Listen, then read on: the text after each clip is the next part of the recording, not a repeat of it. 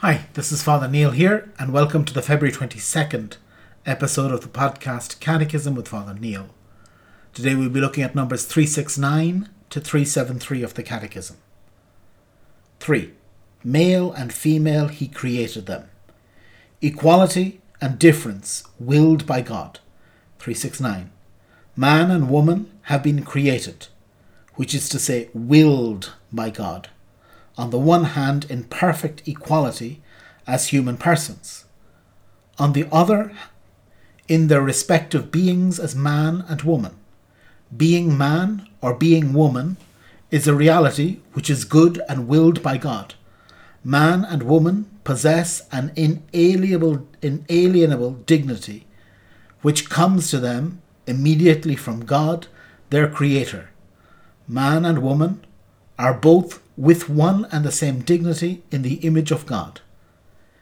In their being man and being woman, they reflect the Creator's wisdom and goodness.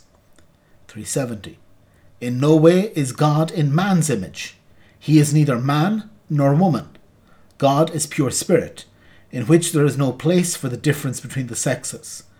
But the respective perfections of man and woman reflect something of the infinite perfection of God, those of a mother and those of a father and a husband, each for the other, a unity in two.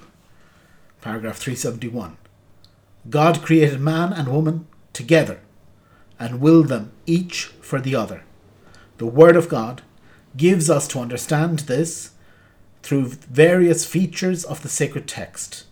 It is not good that the man should be alone. I will make him a helper fit for him. None of the animals can be man's partner. The woman God fashions from man's rib and brings to him elicits on the man's part a cry of wonder, an exclamation of love and communion. This at last is bone of my bones and flesh of my flesh. Man discovers woman as another, I sharing the same humanity. 372. Man and woman were made for each other. Not that God left them half-made and incomplete. He created them to be a communion of persons, in which each can be helpmate to the other. For they are equal as persons, bone of my bones, and complementary as masculine and feminine. In marriage, God unites them in such a way that, by forming one flesh, they can transmit human life. Be fruitful and multiply and fill the earth. By transmitting human life to their descendants, man and woman as spouses and parents cooperate in a unique way in the Creator's work. 373. In God's plan, man and woman have the vocation of subduing the earth as stewards of God. This sovereignty is not to be an arbitrary and destructive domination. God calls man and woman made in the image of the Creator, who loves everything that exists, to share in his providence towards other creatures, hence their responsibility for the world God has entrusted to them. Okay, very good. Today we're dealing with this aspect of humanity. That the human person, that when God created man, he created man male and female. And this complementarity that is there. Again, it's something that is often misunderstood. Unfortunately, after sin, we'll be dealing in a few days, we'll be dealing next week probably with the topic of sin and original sin. But here to say that because of sin, there can be some confusion between men and women. There can be a rivalry that shouldn't be there. There shouldn't in Christianity be a rivalry between men and women, but there should be a complementarity that both reflect God's image, both man in his masculinity and woman in her femininity. And both these together, in a sense, are deliberately incomplete.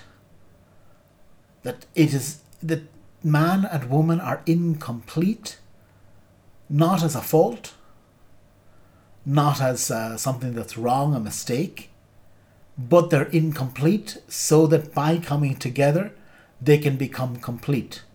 That again, it's this dimension of communion. in a sense that there is a spousal, there is a nuptial, there is a matrimonial dimension to the human person. That this figure of man and woman together in Christian marriage is the apex of creation. Now, it's true, obviously, that not every man and not every woman will be married, and that, unfortunately, not every marriage will be perfect.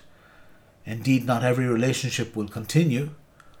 But, nonetheless, in the plan of God, this is the most important aspect of his creation, that man and woman can be together.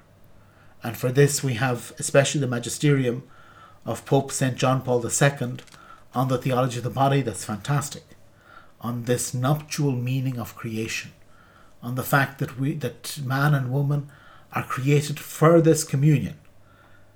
And so again, this theme of communion comes out again and again in the Catechism, and it is written into our DNA, this need for communion.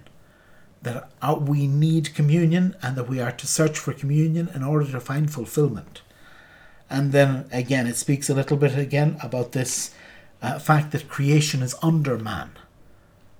That man and woman are placed over creation. That we were created to take care of the earth, also to subdue it, and to care for the earth.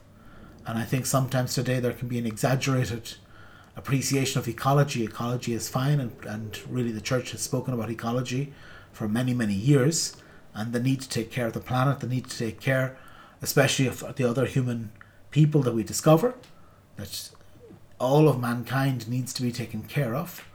But also in this care for the planet, in this care for the environment, we need to see that not everything is the same, that the human person is more important. And again, if we have to choose between saving a person and saving an animal, or saving a plant, or saving a mountain, that the person takes priority. That the person is at the summit, the apex of creation, and that we are called to take care of everything, but that ultimately ourselves are the most important things that we're invited to care for. So tomorrow we're going to continue, and tomorrow we'll look at numbers 374 to 379 of the Catechism. God bless.